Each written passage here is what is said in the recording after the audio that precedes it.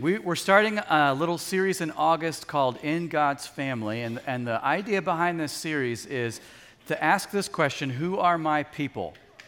Everybody has people, whether we are intentional about who our people are or not.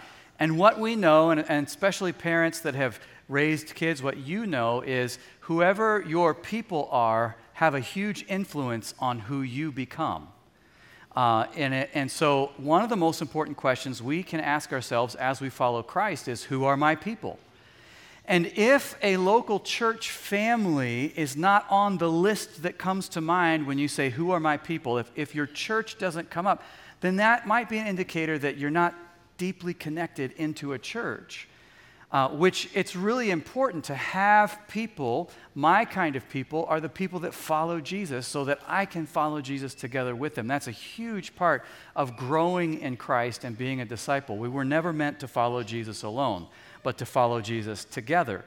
And so we're doing this little series this August as we close out the summer called In God's Family. And we're going to talk about what does it mean to be a follower of Christ. What does that look like? What do the kind of people that follow Jesus do? How do they live? What values do they have? Those kinds of things. And so today we're going to be talking about contentment. In God's family, we are content. And I thought it might be fun to open that with a little trivia. So here's the first question. The average American will throw away over how many pounds of trash in his or her lifetime? Just throw out some guesses. What do you think? How many pounds of trash? Somebody said 10,000. 20,000. 100,000. And the answer is 200,000. Over 200,000 pounds of trash. Each one of us, over 200,000 pounds of trash. That's why the landfills are this big, right? Here's another one. Americans throw away more than how many pounds of edible food every year? 5 million? 100 million? And the answer is 28 billion. That is 40% of all the food product that we produce every year. So if you take all the food product that we produce, if you take everything that we consume, plus everything that we export to other countries, that's only 60% of what we produce. The other 40% that we produce, we throw away. That's enough food to feed a couple of small countries. And we pitch it out in the trash, right? Okay, here's one. The average American will buy how many brand new cars? Not used cars, brand new cars in his or her lifetime. How many? What do you think? 6? The answer is 9. 9 brand new cars. Not used, brand new. One more, I kind of shoved 3 things together. The average American will own how many smartphones, how many tablets, and of course, how many coffee makers, because we have to have coffee, right? And the answer is 44 smartphones, 36 tablets, but only 13 coffee makers. Our priorities are out of whack, right? I think that there are these statistics. It's safe to say that Americans struggle with a lack of contentment. We have a problem with not being content. Hundreds of billions of dollars are spent every year by companies producing advertisements that are specifically designed to destroy your contentment. Your life will not be happy unless you buy my razor. You might have 18 razors in your house, but if you don't have my razor, and you can't have happiness unless you have my razor, right? Advertisements specifically designed to destroy your contentment, to tempt you to covet, and to lure you to spend money you don't have, buying stuff you don't need, to impress people you don't like. To quote Dave Ramsey, right? Americans struggle with contentment. We are drowning in debt. The average credit card holder in America has $6,469 in credit card debt. That's the average credit card debt, almost $6,500. That doesn't include student loan debt or mortgage debt or anything else. That's just credit card debt. That's on average. We are drowning in debt because we have a problem with contentment. But in God's family, we are called to live differently. We're not supposed to live like everybody else around us lives. We're supposed to be content. Look at 1 Timothy chapter 6, verse 6. The Apostle Paul writes this, "But godliness with contentment is great gain. For we brought nothing into the world, and we can take nothing out of it. But if we have food and clothing, we will be content with that." There are a lot of verses in the Bible that sort of go against the grain of the great American dream. That's one of them, right? If we have food and clothing, we will be content with that. Godliness with contentment is great gain. So what I want to talk about this morning is, what is contentment? Why does contentment matter? And how do we cultivate contentment in our lives? Because we're called to be content as Christians. First question, what is contentment? What does it mean to be content? And I love this definition from the New Bible Dictionary. Contentment is not a passive acceptance of the status quo, but it is the positive assurance that God has supplied one's needs and the consequent release from unnecessary desire. Okay, let's break that out a little bit. Contentment is not laziness or apathy about life. Contentment is not the opposite of ambition. Well, I shouldn't have big dreams, and I shouldn't have this, and I shouldn't want that because I'm supposed to be content. No, that's not what contentment is. It's not the opposite of ambition. Contentment does not mean that you should not work hard to improve your situation. That's not what contentment means. It doesn't mean that you should not work hard to pursue your dreams. It doesn't mean that I didn't study for the test and I got a C and I should be content with that and so I don't have to study anymore. That's not what it means. No. Contentment does not mean that you roll over and accept injustice or wallow in self-pity. It doesn't mean that you don't fight for what is right. None of those things are a biblical understanding of contentment. If I could rework this definition into one that's a little bit less technical, we might say it like this. Contentment is trusting God to provide for your needs and then being free to enjoy the life that He gives. I trust that God's going to take care of me. God's going to provide for my needs. So that sets me free to enjoy the life that He gives. That's what contentment is. Now, why is it important? Why does being content matter so much? Paul wrote in 1 Timothy 6, verse 6, "Godliness with contentment is great gain." Why would he say that? Let's keep reading. "For we brought nothing into the world, and we can take nothing out of it. But if we have food and clothing, we will be content with that." Look at verse 9. "Those who want to get rich fall into temptation and a trap and into many foolish and harmful desires that plunge people into ruin and destruction. For the love of money is a root of all kinds of evil.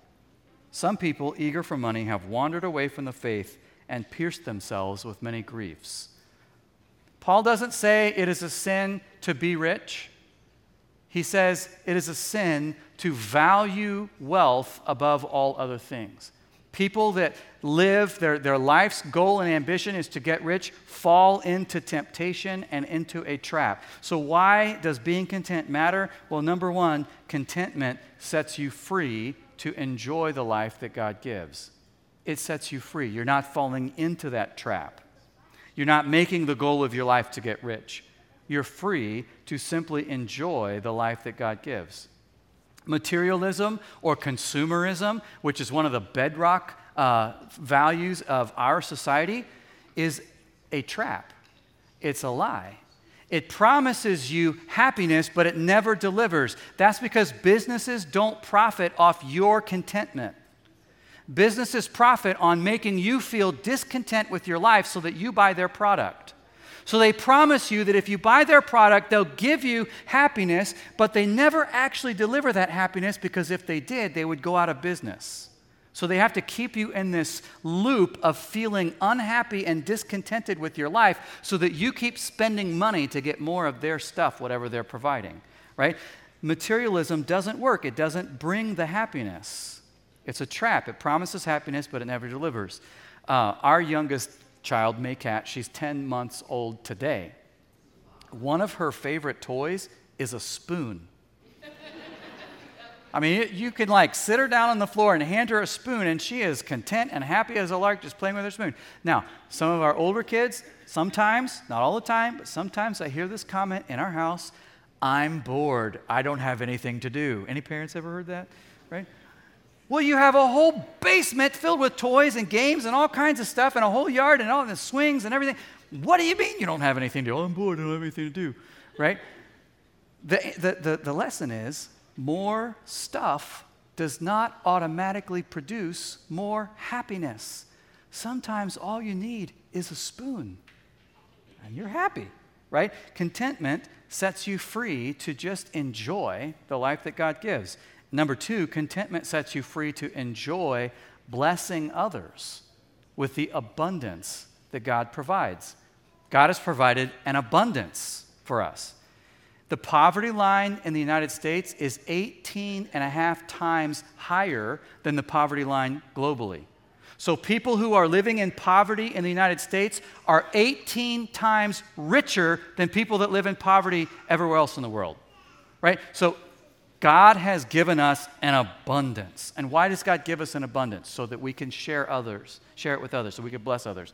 And being content allows us to do that. So to illustrate this, I need 2 volunteers, and there are cookies involved. If you didn't get cookies out there, I've got more cookies here. So I need 2 volunteers. Come on up. Nice.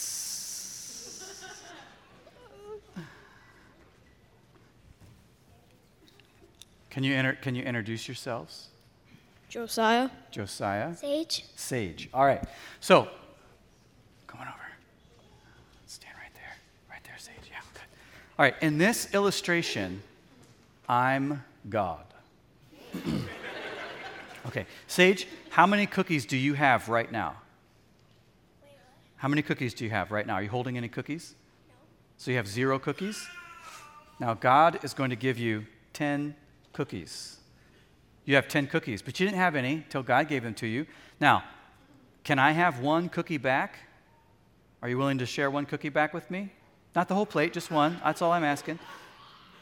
Okay. You had no cookies. Then I gave you 10. You gave me 1 back. That's 10%. How many cookies do you still have? 9 cookies.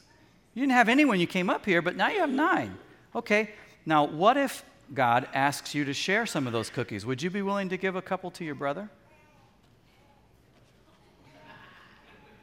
Nice. So how many do you have left?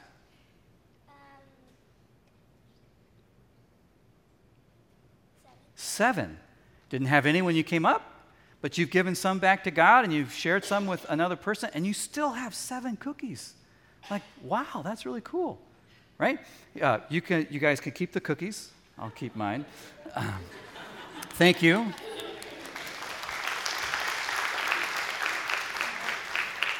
The point is, God has blessed us. Everything we have came from Him. So if God says, give a little back to me, or take some of what I've given to you and bless somebody else with it. Sometimes if we're not content because we think that I have to get my own way in life and I have to make my own stuff and I have to make sure that I have enough, then I'm not sharing the resources that God has given me. And guess what? I would have nothing except that God gave it all, right? So contentment is trusting that God will provide. He already has. He's providing for you. And that sets us free to bless others by sharing the abundance that God gives.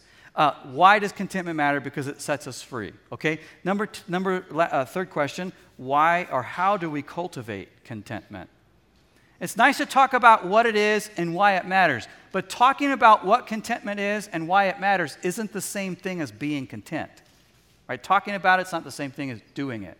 At the same time, you can't just decide, tomorrow I'm going to be content. There you go. When my neighbor drives his brand new Ford F-150 by my house, I'm going to be content and not say, I'd like to have that truck, and then get into my soccer mom Honda Pilot and drive around town. You can't just decide that you're going to be content tomorrow. It's something you have to cultivate in your life. The Holy Spirit plants that seed in the soil of our hearts, and then we cultivate that, and he produces the fruit of contentment. So how do we cultivate it? And we're going to jump around a few different places in Scripture, but I have 4 quick ways to cultivate contentment. Number 1, count your blessings. If you want to cultivate contentment, remember all that God has done for you. Psalm 107, verse 43. Let the one who is wise heed these things and ponder the loving deeds of the Lord. Think about, ponder, reflect on, meditate what God has done for you. Count your blessings. Gratitude is a lost art in our culture. It's a lost art. I was really just very pleased when we went to a bunch of graduation parties at the end of spring, early summer, and all of the grads sent us really nice thank you notes. And we don't give like super fancy gifts. We try to give thoughtful gifts, but they all sent us really thoughtful and personal thank you notes. And I thought, that's really impressive because gratitude is a lost art. Most people feel entitled. I don't need to say thank you because you owed that to me, right? But if we are thankful, thankfulness produces contentment, and contentment leads to happiness. A thankful heart is a happy heart. So here's a way that you can apply this. Count your blessings. Try to thank God for something specific and unique every day. Every day. I'm going to think of one thing, and I'm going to thank God for that. It's specific, and it's unique every day. Number 2, how to cultivate contentment. Stop comparing and start celebrating. Stop coveting and start rejoicing instead. Exodus chapter 20, verse 17. This is in the 10 Commandments, right? The 10 Commandments. God says this: you shall not covet your neighbor's house. You shall not covet your neighbor's wife, or his male or female servant, his ox or donkey, or his Ford F-150, or anything that belongs to your neighbor. That was in the original Hebrew, by the way. It was just lost in translation. Right? You shall not covet. God says in the 10 Commandments, don't covet. Be content with what you have. Stop comparing and start celebrating. As long as you're comparing, you'll never be happy. Right? This is one reason why social media has been linked to increase in depression, increase in unhappiness, and even an increase in suicide. Because one of the main ways that social media is used is to show you the Instagram life. Well, how much better is my life than yours? And then when I'm looking at everybody else's social media feeds, I'm feeling discontented about my own life. And it drives me into this cycle of despair. Instead, we should stop comparing. We should start celebrating. And here's how you can do that specifically. Praise God for the blessings that He gives to others. Don't just thank God for the blessings He gives to you. Thank God for the blessings He gives to others. When my neighbor drives his new truck by my house, instead of saying, I wish I had a truck like that, I should say, God, thank you for blessing his family with the means necessary to buy a vehicle that meets their needs. Thank you for being that kind of God. And if I start blessing and thanking God for the blessings that He gives to others, watch how He produces contentment and joy in my heart, right? So count your blessings, stop comparing, start celebrating. Number 3, in order to cultivate contentment, tell yourself no, tell God yes. Don't lay up treasure for yourself, instead be rich toward God. Jesus told this parable in Luke chapter 12. Verse 13, someone in the crowd asked him, or said to him, to Jesus, Teacher, tell my brother to divide the inheritance with me. Jesus replied, Man, who appointed me a judge or an arbiter between you? Then he said to them, Watch out, be on your guard against all kinds of greed. Life does not consist in an abundance of possessions. Regardless of what Facebook or Instagram or Super Bowl advertisements say, here's what Jesus says: life does not consist in an abundance of possessions. And he told them this parable. The ground of a certain rich man yielded an abundant harvest. He thought to himself, what shall I do? I have no place to store my crops. Then he said, this is what I'll do. I will tear down my barns and build bigger ones, and there I will store my surplus grain. And I'll say to myself, you have plenty of grain laid up for many years. Take life easy, eat, drink, and be merry. But God said to him, you fool, this very night your life will be demanded from you. Then who will get what you've prepared for yourself? This is how it will be with whoever stores up things for themselves, but is not rich toward God. If we want to cultivate contentment, we need to tell ourselves no, so we can tell God yes. Less is more, and more is less. The first house that we bought in Springfield, Illinois, was a 120-year-old house. It was a cool house. It had 4 bedrooms. That's pretty cool. You know what else it had? Teeny tiny closets. Like, I've never seen closets that small. Even the clothes that I have now would probably fill 2.5 of those closets, right? So I guess 120 or 130 years ago, they didn't have 25 shirts for summer, 25 shirts for winter, and 30 shirts for fall and spring. The extra 5 are because you have to have different colors, because fall colors you can't wear in the spring, right? And spring colors you can't wear in the fall. So you have some that fit both, but then you have some that are specific, right? They didn't have that, I guess, 130 years ago. I mean, how many pairs of shoes do I need? And I like shoes. I'm a guy, I know, I keep my man card, but so I like shoes. But how many pairs of shoes do I actually need? I don't know. When the people who built that house lived, they probably had like 1 work shirt that they wore all week and 1 Sunday shirt that they wore to church. That's probably what they had. And that's all they needed, right?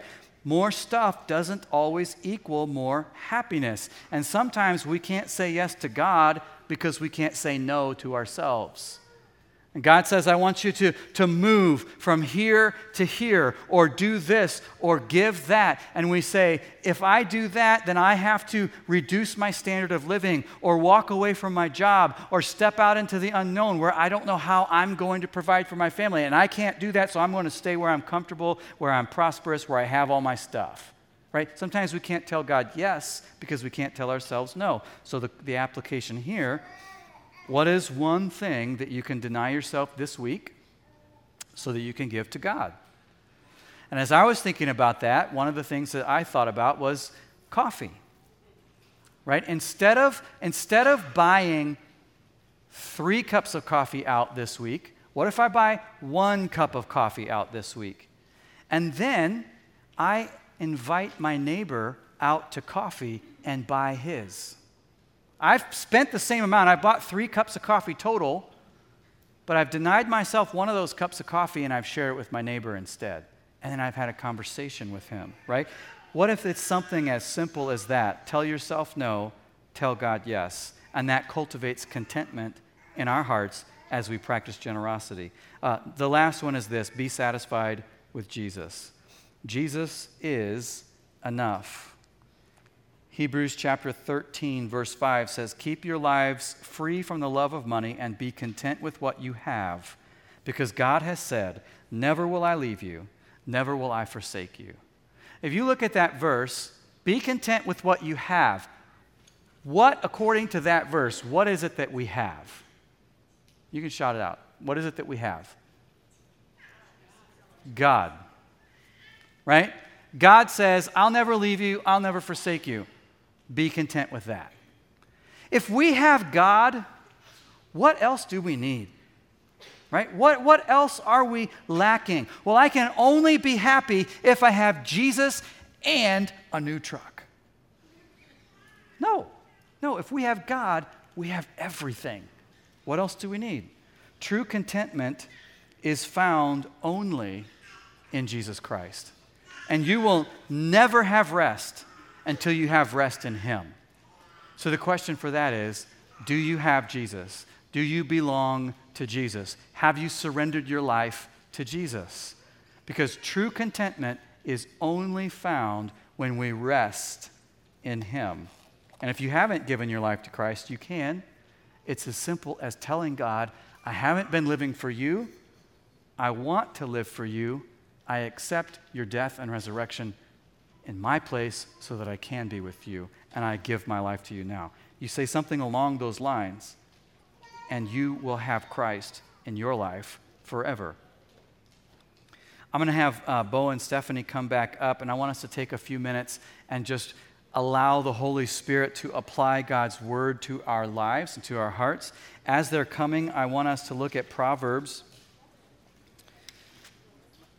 chapter 30, verses 7 through 9. This is the contentment prayer in the Bible. This would be a great little passage to memorize. This would be a great prayer to pray on a regular basis. Proverbs chapter 30, verses 7 through 9. Will you pray this prayer out loud with me? And then we'll ask the Holy Spirit to apply it to our lives and listen while we sing. Let's read this prayer together. 2 things I ask of you, Lord. Do not refuse me before I die. Keep falsehood and lies far from me. Give me neither poverty nor riches, but give me only my daily bread. Otherwise, I may have too much and disown you and say, who is the Lord? Or I may become poor and steal, and so dishonor the name of my God. Heavenly Father, thank you for your word. Thank you for giving us yourself. And would you cultivate being content with you in our hearts? We believe that you speak to us, and so we want to take the next few moments and ask you, Lord, to show us areas of our lives where we have struggled with contentment so that we can confess those to you, or remind us of your blessings so that we can thank you, or bring to our hearts and our minds the name or the face of someone who we can bless, that we can share the abundance that you've given to us. Would you do that now while we listen?